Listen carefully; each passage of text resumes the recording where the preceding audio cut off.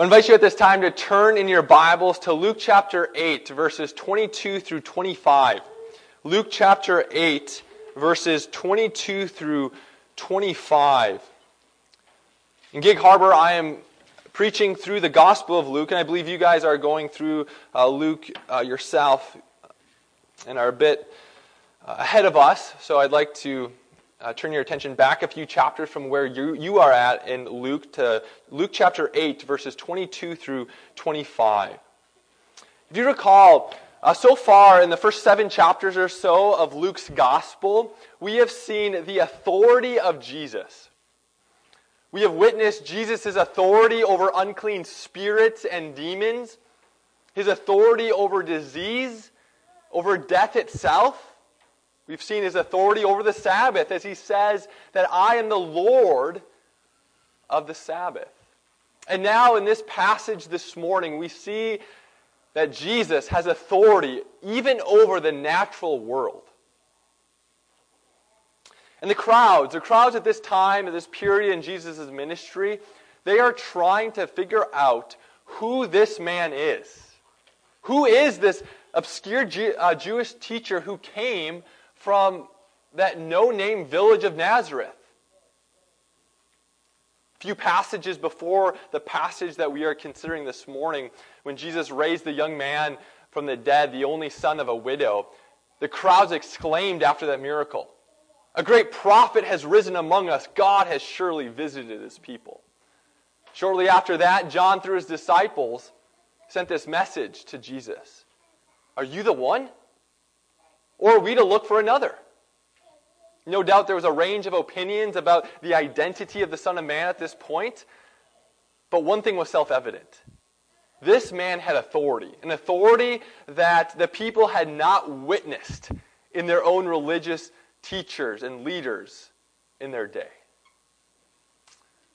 So please turn your attention to the reading of God's holy inspired word, Luke chapter 8, verses 22 through 25.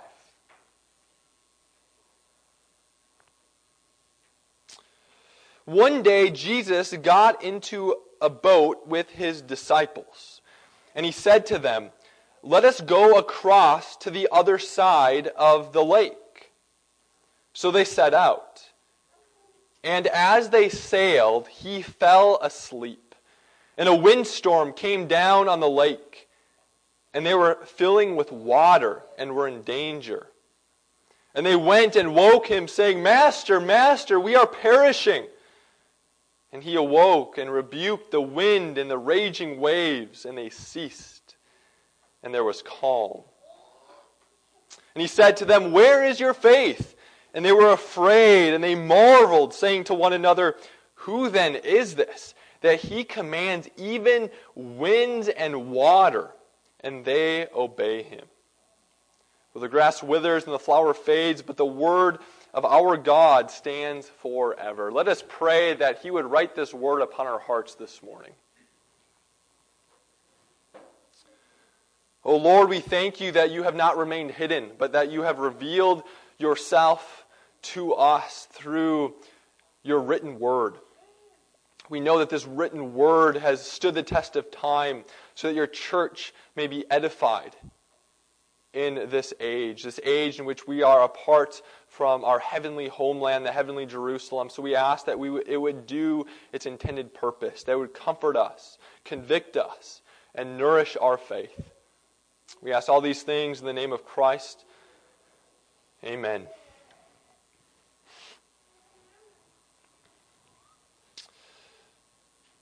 Well, we live in a world that is marked by both chaos and order.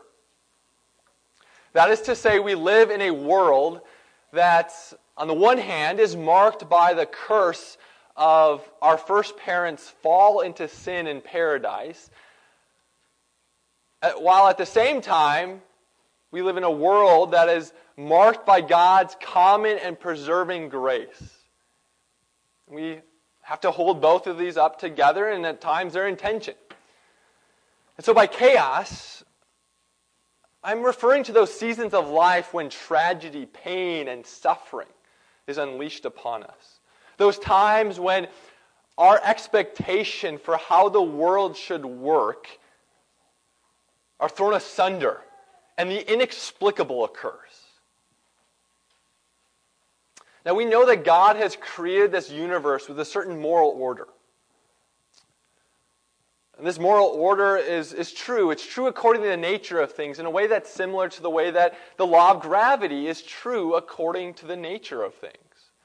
For example, if one is responsible, a virtuous person, they can ordinarily expect that things will go well for them. But on the flip side, if one is irresponsible and full of vice, they can expect that they're probably going to have a pretty difficult life. For instance, if someone's a drunk who lives in the bar and is lazy, they can properly expect life's going to be a bit difficult. But we know that this world is marked by the curse. Romans 8 tells us this, not just our human bodies that feels the effect of this curse, but even the creation, the world itself, feels the effect of this curse.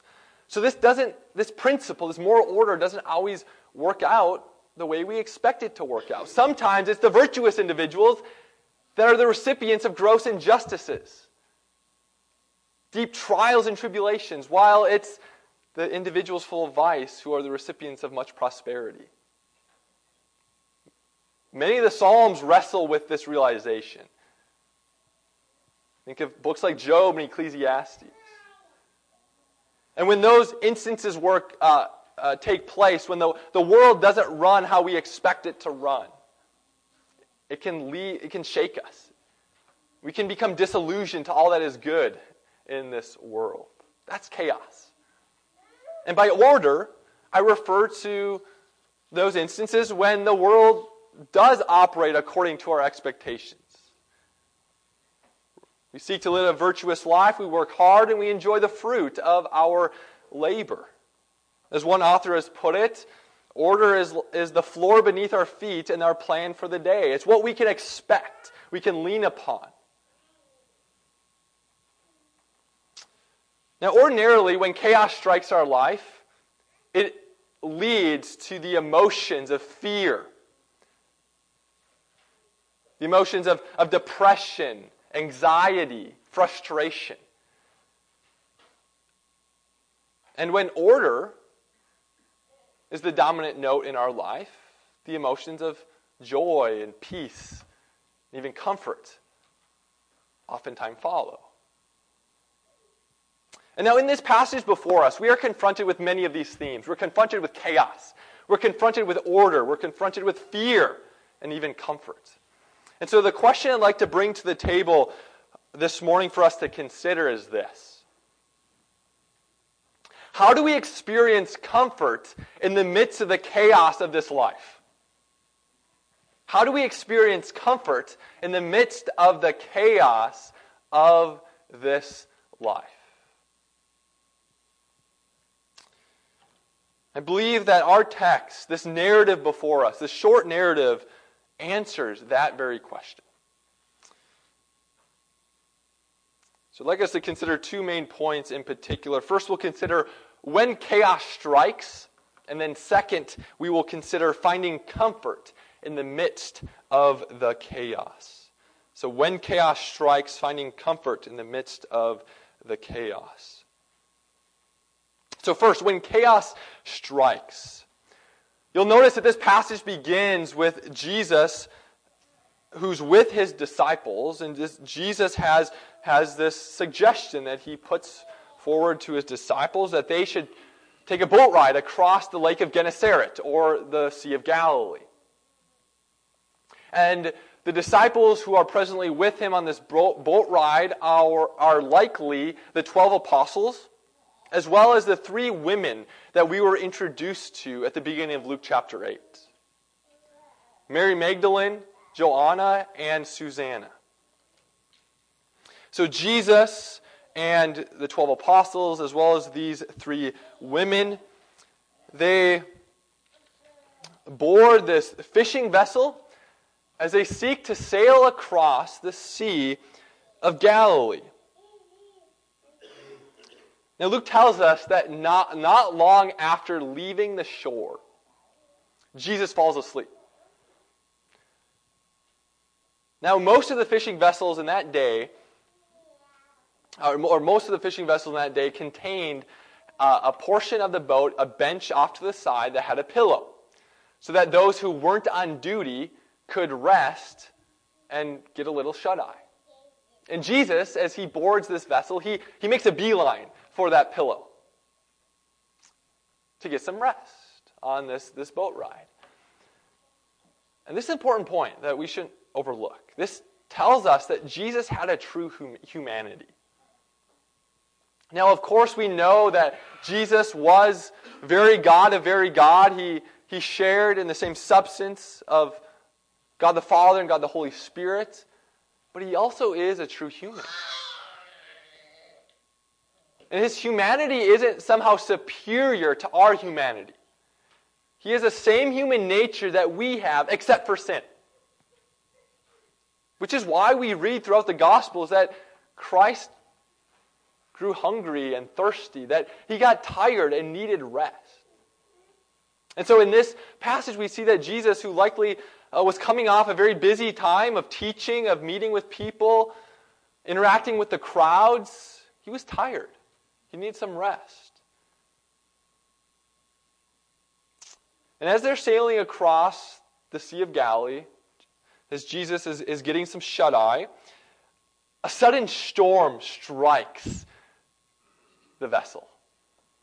Now, this was not uncommon for the Sea of Galilee to experience sudden storms that come sort of out of the blue. And the reason is the Sea of Galilee was located 700 feet below sea level, and it was surrounded by hills. And so what would happen is cool air would come off of the hills and meet the warm air which existed above the Sea of Galilee, and it would create this windstorm. And that's what this fishing vessel is sailing right into, this terrible windstorm.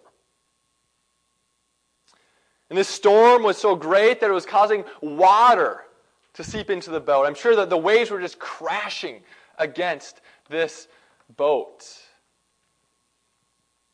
And the disciples quickly realize that they are in real danger.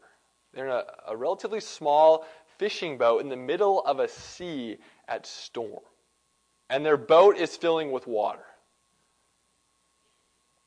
Now the sea, as we think about the sea, especially in light of the Old Testament, one thing that we see is that in the Old Testament, the paradigmatic picture, representation of chaos, judgment, and even death was represented in the sea. Think of the Red Sea. The Red Sea, which was judgment upon the Egyptians. Think of the flood that existed in Noah's day, which was judgment on the entire earth, which pointed forward to the final judgment, which we are still awaiting when Christ returns. And the sea being paradigmatic of chaos, judgment, and death. This wasn't just true for Israel. This was also true for the pagan nations that lived around the nation of Israel. Many of the myths that have come down to us today that we can read from these pagan nations, many of these myths contain imagery of the sea that represent chaos and judgment and death. Now, it's not surprising that for these ancient people, that they thought of the sea as being a representation of such things. There's hardly a worse situation to be in than at the mercy of the sea. The unpredictable sea, the powerful sea, the sea that can be deadly. And so as we consider this narrative before us, this narrative with the disciples and Jesus stranded at sea during the storm, this is the quintessential picture of chaos. The small fishing vessel at the mercy of this tyrannical storm.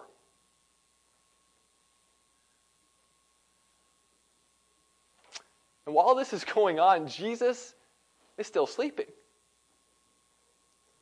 You can imagine the disciples at this time, they're panicking. And they realize, wait, Jesus, this was your idea in the first place to get on this boat and travel across the sea. As we feel our lives are slipping away, you're sleeping. Imagine the disciples who, again, we don't know exactly what they knew of Jesus' identity at this point, but if they didn't think he was the God-man, they at least knew he was a very powerful and great prophet. And they're thinking, how can you be so oblivious to this dire circumstance that we are in? We are about to die, and you are getting rest.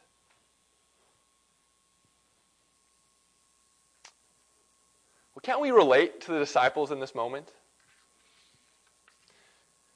When the metaphorical storms of life come our way, when chaos is unleashed upon us, I think we can oftentimes feel as if God just went down for a nap. Our trials do feel like God's nap time. As if Christ is completely oblivious to the dire circumstances that we are walking through.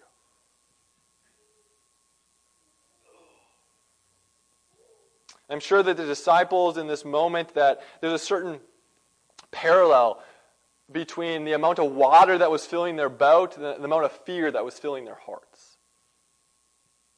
And this shouldn't surprise us. Because as I mentioned at the beginning, when chaos comes forth in our life, the normal response is fear, is anxiety, is even anger and frustration. However, if that's the normal response, how then do we break forth from that typical cycle? How do we find comfort in the midst of chaos? So I'd like us to now consider directly that question that I posed at the beginning. How do we find comfort in the midst of chaos?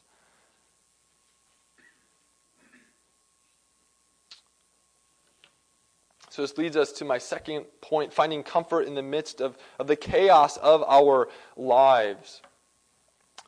Well, in verse 24, you'll notice that these disciples are terrified. And they go to Jesus. Master, Master, we are perishing. Wake up. Do something. And Jesus, he wakes up. Notice what he does. Luke tells us he rebukes the storm. He rebukes the storm, and the water becomes glass. Calm ensues. Already in the first 7 chapters of Luke, we've encountered the powerful word of Christ. Christ with but a word can raise the dead. Christ with but a word can heal disease. His word is powerful. And here we see that his word controls the forces of nature. And this word that Luke uses for rebuke, in the original language of the Greek New Testament, this word that Luke uses, it's already been used in Luke's gospel. For instance, in chapter 4, we encountered Simon's mother-in-law who had a fever. And Jesus goes to her, and Luke says he rebukes that fever. And the fever leaves her. Then shortly after that, in Luke chapter 4, Jesus is said to have rebuked unclean spirits and demons. The same word that's being used here in our narrative. And when you look at this word then, and how it's used in the Greek translation of the Old Testament, we see in Psalm 105 verse 9, the psalmist says that God rebuked the Red Sea and it stood, and God's people passed through. So Jesus here, as he rebukes this storm, Luke wants us to know that this is the same rebuke that God used when he caused the Red Sea to stand. This is the God-man who is speaking. This is the divine word of God that contains power over even the natural occurrences of this earth and universe.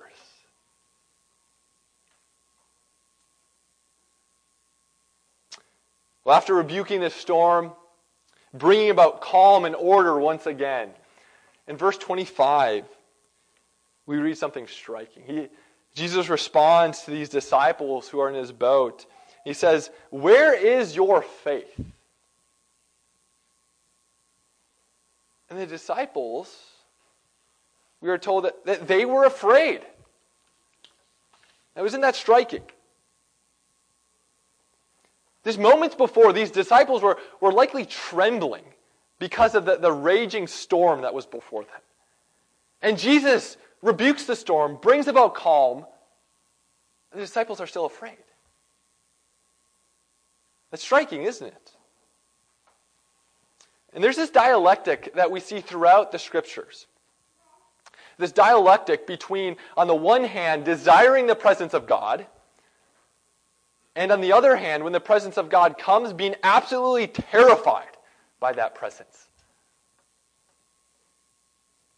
For instance, listen to how one author puts it. He says, God is both our greatest problem and solution. His presence is the worst news and the best news. The most fearful threat or the most cheerful comfort.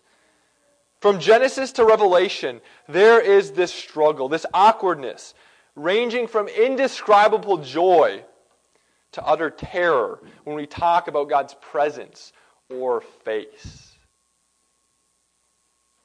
Again, we see that here in this passage. The disciples, just moments before, trembling because of this raging storm, were longing for God's presence to manifest itself, for Jesus to wake up and do something.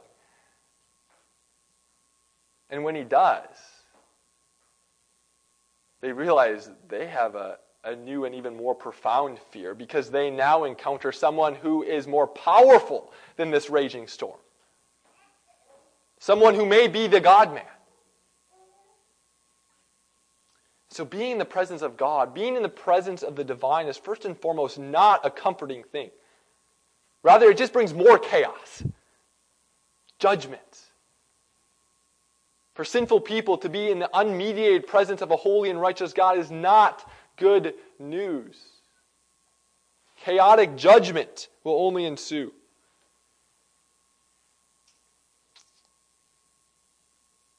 So the question that comes is, how does the presence of God, how does that become a comfort for us and not a terror? I believe that from the standpoint of our narrative, the answer to that question comes from what Jesus is still going to do in his death and resurrection. I believe that he is foreshadowing those great and momentous events in this narrative. Now, of course, the disciples likely wouldn't have picked up on this foreshadowing, but for us, as we look back upon this narrative, I think we can say with confidence that Jesus is foreshadowing the climax of his ministry. As I mentioned, in the context of the Old Testament, the sea is the paradigmatic picture, representation of chaos, judgment, and death. And Jesus here, willingly, by his own volition, chooses to enter the chaotic waters of the Sea of Galilee, a sea that can churn up a storm in a moment's notice. And when the storm arises, we see that he goes through the heart of this storm. But Jesus rebukes this storm. He triumphs over the storm, as it were, and calmly sails to the other side. So let's think for a moment about the cross. What is the cross? Well, the cross is Christ taking the plunge into the chaotic waters of God's wrath and judgment. It's Christ taking the flood waters of final judgment. It's Christ being our Red Sea for us. That's the cross. I think there's a parallel analogy with how the disciples react when the storm first starts raging to the disciples' reaction after the cross. Notice here in our passage, the storm comes and they're perplexed. They're scared. How can Jesus be sleeping while our lives are slipping away? What's his purpose in this? Remember the disciples after the cross? depressed, sad, despairing. We thought this was the one who was to restore the kingdom of David, to deliver us from the Romans, and now he's dead. What is God up to? See the parallel? Well, what's the resurrection all about? Well, the resurrection is Jesus rebuking death itself, rebuking this storm of death. Just as here in this passage, he with but a word calmed this storm, the raging waters of chaos. So too in the resurrection, Christ rebukes death itself.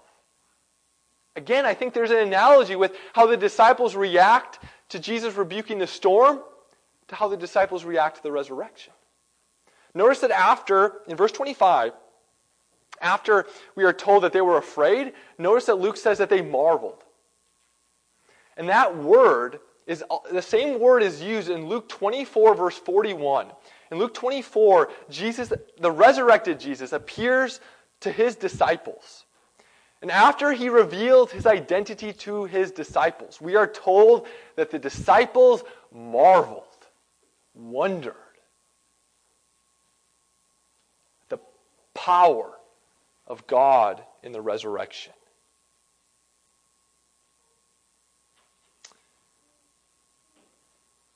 So I think we do see the cross and the resurrection foreshadowed in this short narrative in these verses. But I think we do have to reckon with the fact that in the resurrection, Christ did rebuke death. But chaos and death still persist in this age, doesn't it? We still feel the effects of the fall. All of us are going to die if Christ doesn't come back before then. Listen to Revelation 21, verse 1. This is John speaking about the age to come, the new creation that we're looking forward to. And this is what John says. He says, "Then I saw a new heaven and a new earth, for the first heaven and the first earth had passed away, and the sea was no more." The sea was no more. We are looking forward to an age to come when the sea will be completely eradicated. That is to say, all chaos and judgment and death will be gone and all order will be brought about. That's what we're looking forward to. So brothers and sisters, the presence of God goes from being a terror to a delight through the work of Jesus on our behalf. And because of this work of Christ, we can be assured that God is for us and not against us. Because Christ plunged into the chaotic waters of God's judgment, you can have full confidence that you will never have to take that plunge yourself. Because Christ was forsaken by the Father, you will never be forsaken by the Father. Because Christ rebuked the storm of death, you can have confidence that you have a future, a glorious future awaiting when all chaos will be turned to order. God is for you, not against you, and promises to work all things, to work all the chaos that we experience in our life for good. That is true comfort. That is true comfort. Comfort that we need in this present evil age. Well, you'll notice that this passage concludes with those in the boat asking, "Who then is this, that he commands even winds and water and they obey him?" And we don't know exactly what these disciples were thinking, but Luke does seem to portray their attitude as being somewhat on the fence still about the identity of Jesus. And so if you are here today and you are somewhat on the fence over the identity of Jesus, look to him. Trust him, believe him, rest upon him as the one who took God's wrath for you, as the one who rose from the dead for you, for your justification, and to promise you a glorious future. Look to Jesus, brothers and sisters. Let us pray.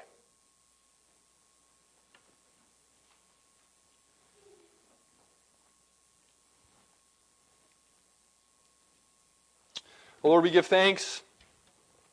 We give much thanks for our Lord Jesus Christ. We give thanks that he came to this earth. He humbled himself by taking on human flesh, by living in this fallen world. But most of all, we thank you that he took that plunge into the chaotic waters of your judgment, and that he rose from the dead on the third day, triumphing over the storm of death. We thank you for that, what that means for us, that we can be assured that you as our Father, that you are for us, not against us. That whatever you permit in this life, we know that you've already decided how you will turn that for our good. May you increase our faith and trust in you as our God and Father. We ask all these things in the name of Christ our Lord. Amen.